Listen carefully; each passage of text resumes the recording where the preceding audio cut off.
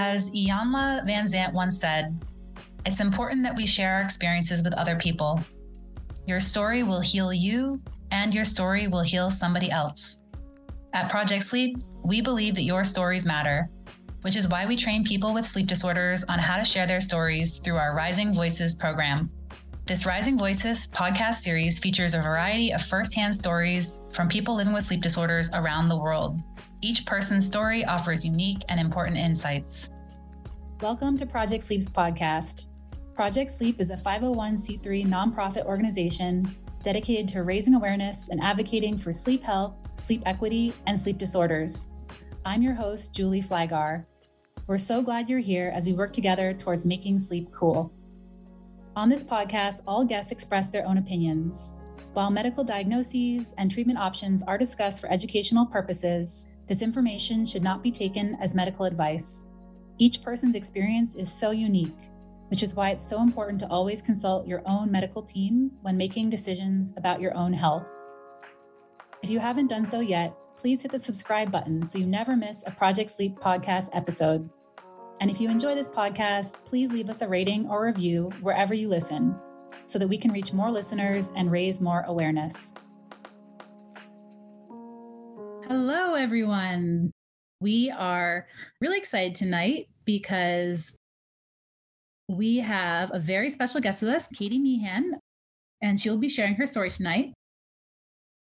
Katie Mehin is the Director of Career Services for a public school district in the Phoenix, Arizona area, specializing in career and technical education. Outside of work, she enjoys spending time with her husband and two boys, ages 6 and 2. Entering her sophomore year of college, she was diagnosed with narcolepsy and cataplexy, almost 5 years after the initial onset of her symptoms. Katie hopes to spread awareness of this neurological sleep disorder in an effort to help others in obtaining more timely diagnosis. Take it away, Katie. Thank you, Julie. Well, I am excited to share my story with you all tonight. As Julie said, my name is Katie, and I'll kind of just start about life before narcolepsy. So I grew up about 30 minutes north of Seattle, Washington. I've always really loved school and technology. As a high school freshman, I joined the Future Business Leaders of America, and I spent all 4 of my years in high school actively involved in that. I was a part of student government, and I even worked part-time for my local school districts in the accounts payable office.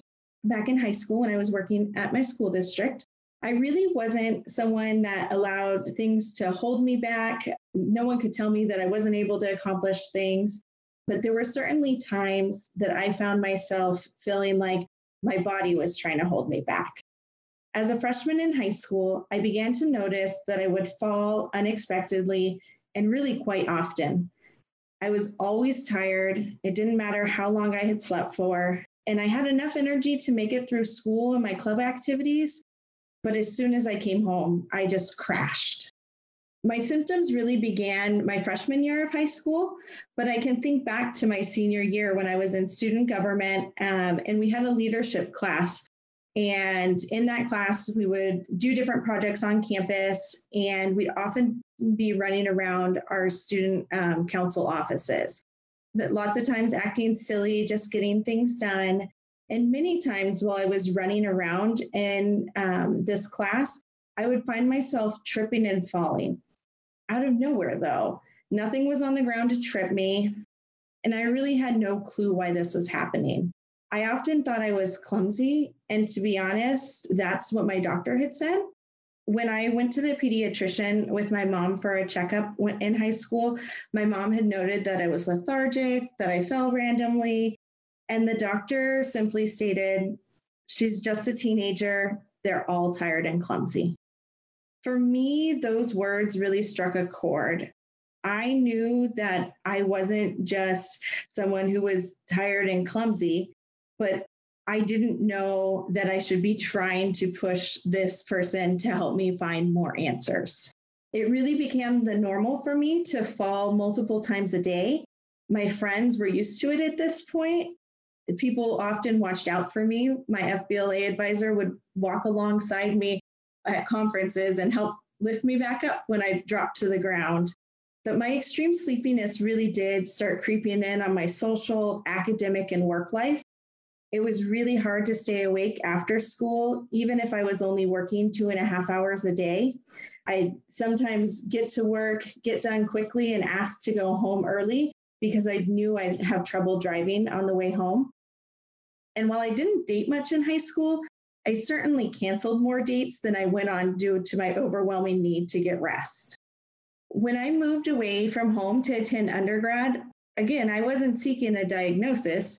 It didn't occur to me that something was really wrong. My doctor had said what I was feeling was just normal teenage tired and clumsiness.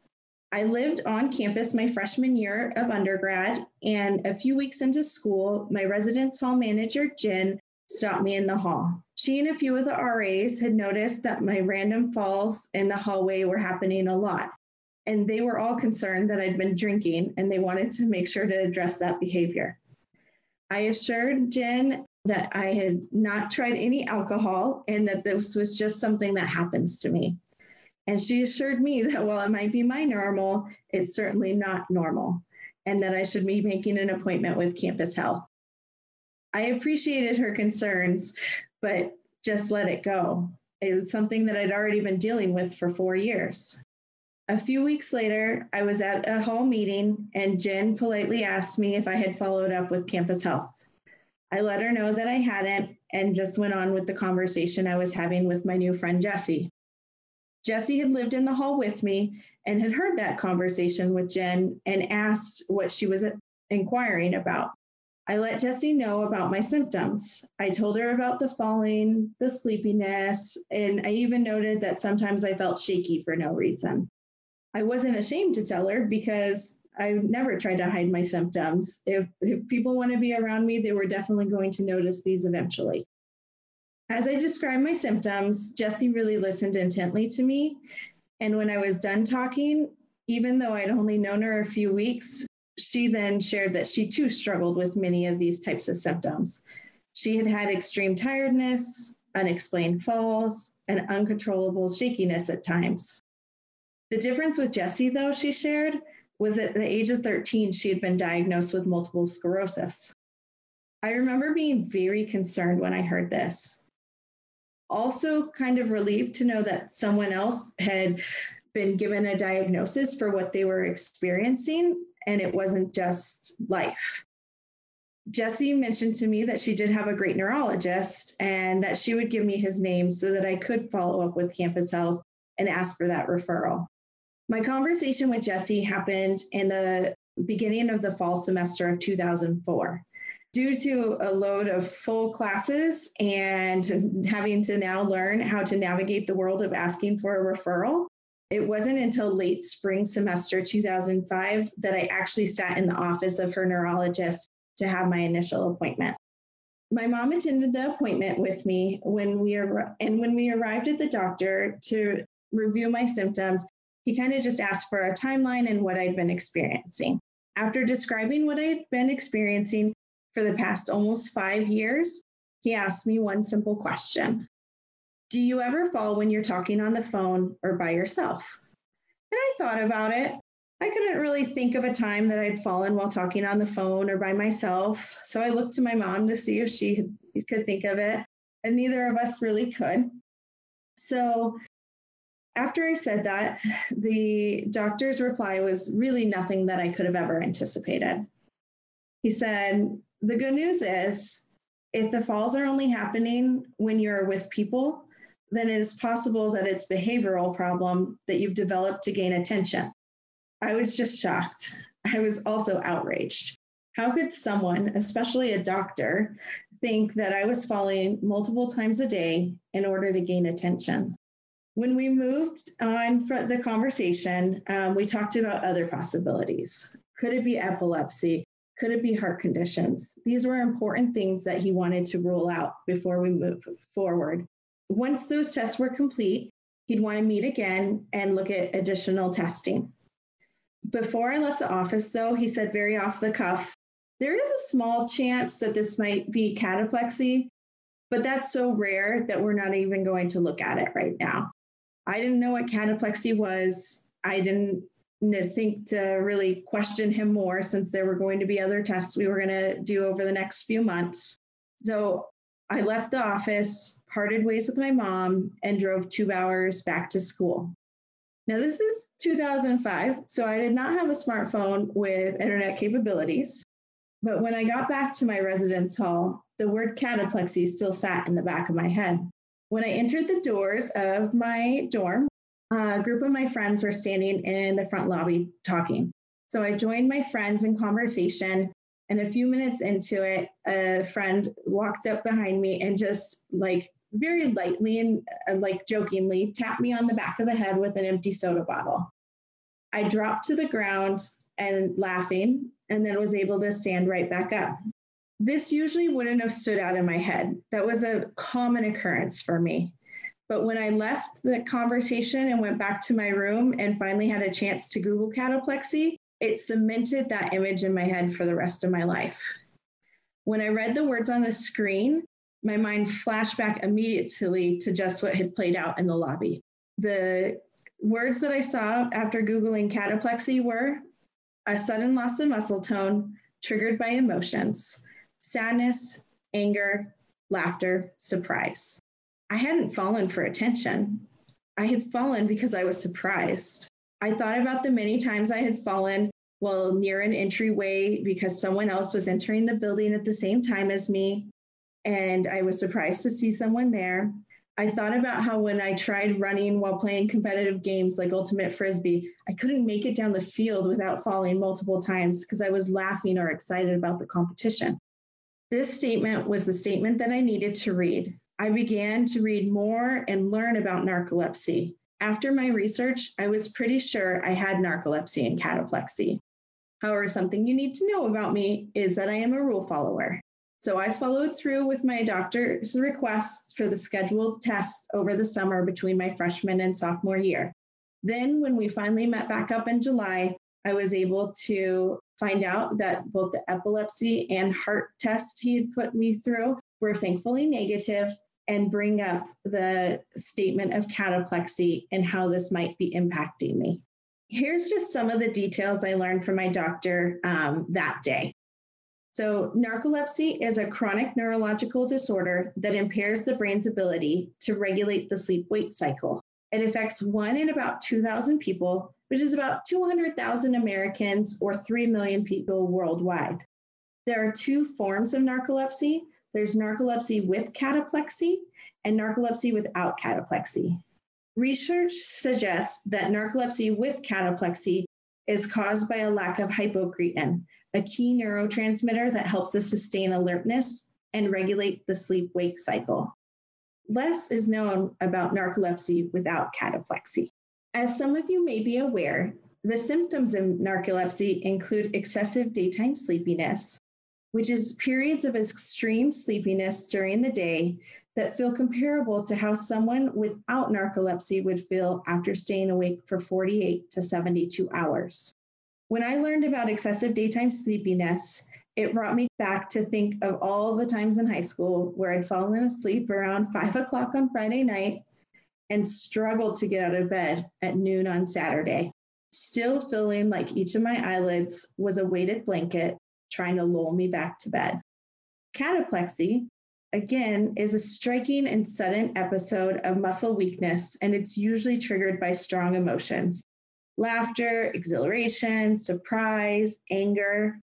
The severity may vary from the slackening of the jaw to the buckling of the knees, which are the 2 things I experience the most, to even falling down for the duration of a few seconds to a few minutes without being able to respond vocally. The person remains fully conscious, but is unable to speak.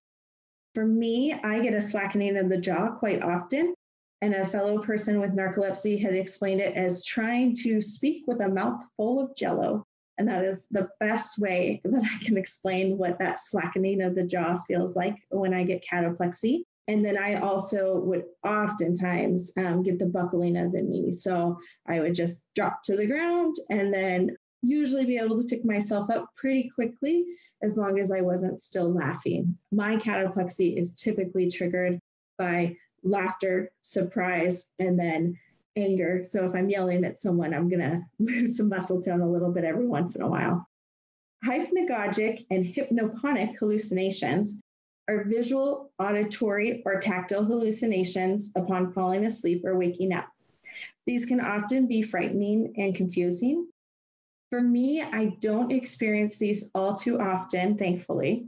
However, this past year, I was staying in an Airbnb, and when I woke up, I had to physically check my foot to see that I had not been bitten by two snakes.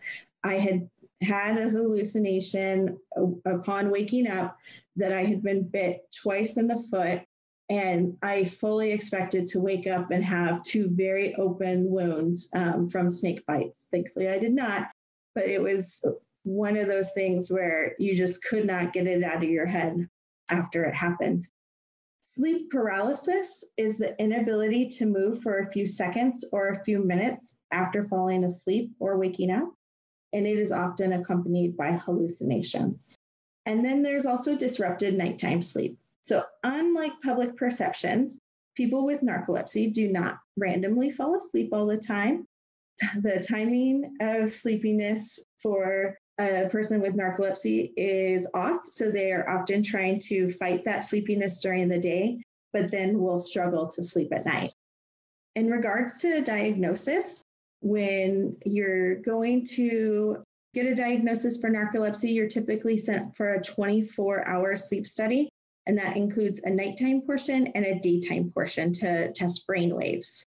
The diagnosis is mainly based on how quickly and frequently one's brain enters rapid eye movement or dream sleep during these tests. In August of 2005, I arrived at my sleep clinic for my overnight study, and I had the pleasure of being hooked up to a ton of electrodes and asked to sleep in a room where people would be watching me all night. Felt a bit odd, but falling asleep typically wasn't a challenge for me. When I woke up in the morning, they let me know that then I undergo the multiple sleep latency test. And with that, they wanted to see how fast I would fall into REM sleep, if at all, during the naps. The hardest part of this test was staying awake for the 2 hours in between the naps. Watching TV has never really kept my attention, and there's not many activities you can do with a whole headdress of electrodes on during the day. At the end of that sleep study, I had fallen into REM sleep 4 out of the 5 naps that I was offered, and I was well on my way to a diagnosis of narcolepsy. By the time I met with my sleep doctor at the follow-up appointment of my sleep study, I had done a lot of research on narcolepsy and cataplexy. I was ready for the diagnosis because I wanted to be able to learn what I could do to fix it.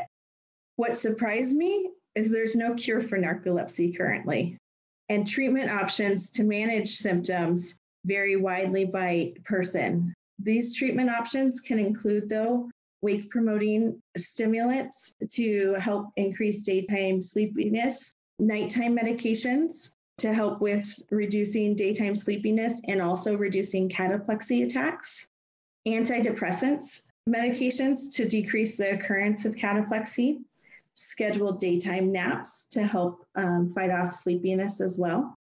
And other coping strategies vary widely by people, but they might include things such as social support through meetup groups or social media groups, and improvements in someone's general health and wellness through sleep hygiene, diet, and fitness. Of the treatment options that were reviewed with my doctor and I, trying the daytime stimulant and taking naps seemed like the best choices for me at the time. While my doctor shared that I'd most likely benefit the most from the nighttime medications, the rules and logistics of obtaining that medication while I was in college made it really challenging for me. So, life after diagnosis with narcolepsy. There are many areas of life that had already been affected by having narcolepsy, but by having a diagnosis, I was really able to have better advocacy for myself. So when I returned to school in fall of 2005, I shared my diagnosis with my academic advisor. She promptly scheduled me an appointment with our Disability Resource Center. And they were really proactive in helping me develop accommodations that could be implemented by my instructors. We included accommodations such as early priority registration so that I could select the class times that met early in the day when I was most wakeful. I had the accommodation noting that I would be able to get up and stand in the back of the class if I was starting to feel tired. There was a request that lights be kept on if movies were being shown in the classroom, or that the movies be made available after checkout. I had learned from my freshman year of college that taking anthropology at noon, where they show lots of videos and turn off the lights, was not a quick way to an A for me.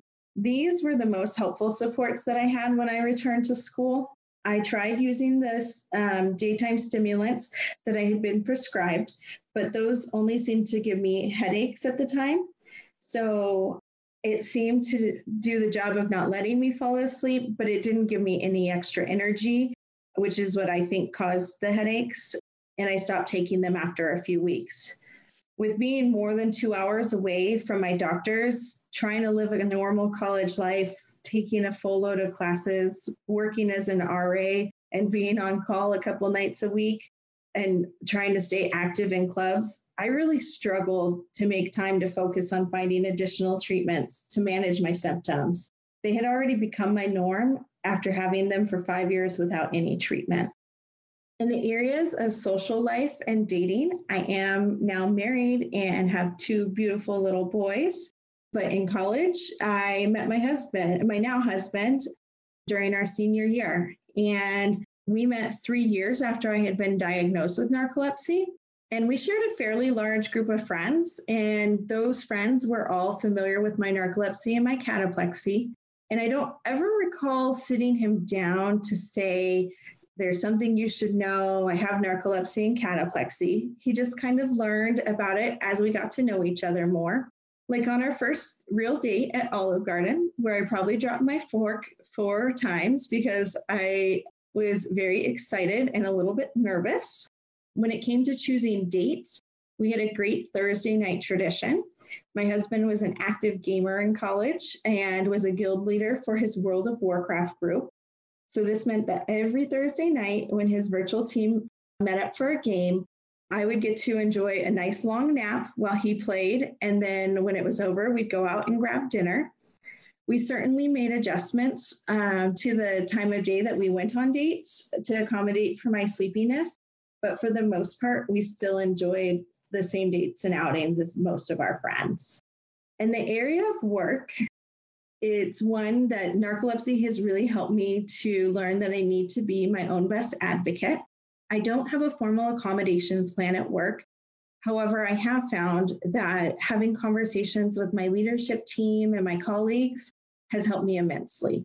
For example, when someone turns off the lights in a big meeting, I will politely request that they at least stay on in the back of the room. This year, I was also able to get a standing desk at work. These small changes that other people probably don't even notice are helping me every day. I also appreciate knowing that I have colleagues who are aware that if they're going to do something data heavy or some deep thinking work, that we'll schedule those opportunities in the morning when I'm most wakeful. In the area of family life, the biggest challenges I've faced has been related to determining the safest way to go about planning for a family. After lots of research, discussions with doctors, follow-up visits, and modifications to my treatment plan, I felt very confident in my ability to treat my narcolepsy while also protecting my children from undesired consequences when I chose to get pregnant. I worked with my sleep doctors and my OB to really look at could I stay on the medicine that I was using? How would it affect the pregnancies? And for my personal situation, we chose to have me remain on my nighttime medicine while I was pregnant. And during my first pregnancy, we used high-risk ultrasounds to help look at the fetal development to make sure the medicine was not impacting it. So for my personal self, this worked great. If you or anyone you know has narcolepsy and is considering starting a family, please feel free to reach out to your doctors and work with them as a team because it will help the process immensely. For the future, I believe the future is very bright. I am looking forward to continuing my advocacy efforts, specifically focusing on helping future medical professionals gain awareness to sleep disorders. Just this school year have had the opportunity to speak to more than 200 medical assisting students, sharing my story and helping encourage them to continue to gain knowledge on sleep disorders in the hopes that they can someday help to reduce the time that it takes for individuals to go from symptoms to diagnosis. 5 years was just too long for me, and I hope others do not have to wait that long. Thank you again, Julie, and everyone for tuning in tonight. I have completed the Raising Voices of Narcolepsy program, which is brought to you through the nonprofit organization Project Sleep, which empowers patient advocates to share their stories and improve public understanding of narcolepsy. Yay, Katie. Great job. Thank you. Oh my goodness. Yeah, I've heard your presentation a few times and there's so many moments that just, give me goosebumps or I sigh really heavily when you talk about that doctor. So thank you so much for sharing tonight. And I love, I don't know, I just love hearing about people's personal lives. So thank you for sharing about dating and what you went through with your pregnancy and work and school accommodations. I think all of that really brings a lot of hope because, all of us on social media, it seems like we all have it so well put together. I think sometimes it's like, oh, it must be easy for her. And I think, as I've gotten to know you, then we kind of hear the reality, which is it's all these little tweaks you make every day to make things work. And I just, think that is the reality for a lot of people. And just thank you for being so honest. So you are a director for, I'm going to get it wrong, but it's educational. Remind me what your title is? Yeah, Director of Career Services. And that's at a college level or? Mainly high school students, but we have adult students too. Okay. And do you feel that your experience with narcolepsy has influenced how you interact with people or how you see potential in people differently in any way? I think I'm often looking for, is there something we can do to help accommodate people in any way? And that's what's interesting about our school. It's all career and technical education. So it's students that are coming for a specific career training program. So even if they're not flourishing in a certain part of it, I always try to look for what can we do to help them out? And the simplest accommodations that help one person can probably help the whole class. So just trying to look at things from that way. Oh, that's awesome. I just think it's such a good experience to bring to your work. Yeah. Working with other students.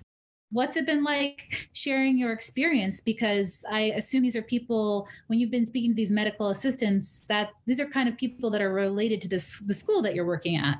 Yeah, so these are students that are going through a program to learn to be medical assistants, typically juniors and seniors in high school. And it has been really interesting. Some students have not heard anything about narcolepsy, and then other students will catch me at the end and say they've known someone that was affected by narcolepsy, or they know someone who has a sleep disorder. And it really opens up this conversation about, as they're planning out their future careers, trying to get opportunities to do externships with sleep doctors, or at least trying to take an extra class that would be specific to sleep disorders. And the comments that I get the most on our surveys at the end is that they're just so grateful that someone was willing to share their personal story rather than having to read in a textbook about what this sounds like on paper. Yeah, I agree. That's so cool. It's just so exciting to hear. And you've already reached so many people that I feel like it's going to make such a difference. And I just wonder if it it must change how they even see you, because I would gain so much respect, and just change the relationship in a much more like maybe then they would feel more able to open up to you about stuff too, you know? Absolutely. That is just so cool. So thank you for being part of this, Katie. You're welcome, Julie. Thank you all for joining. Bye for now.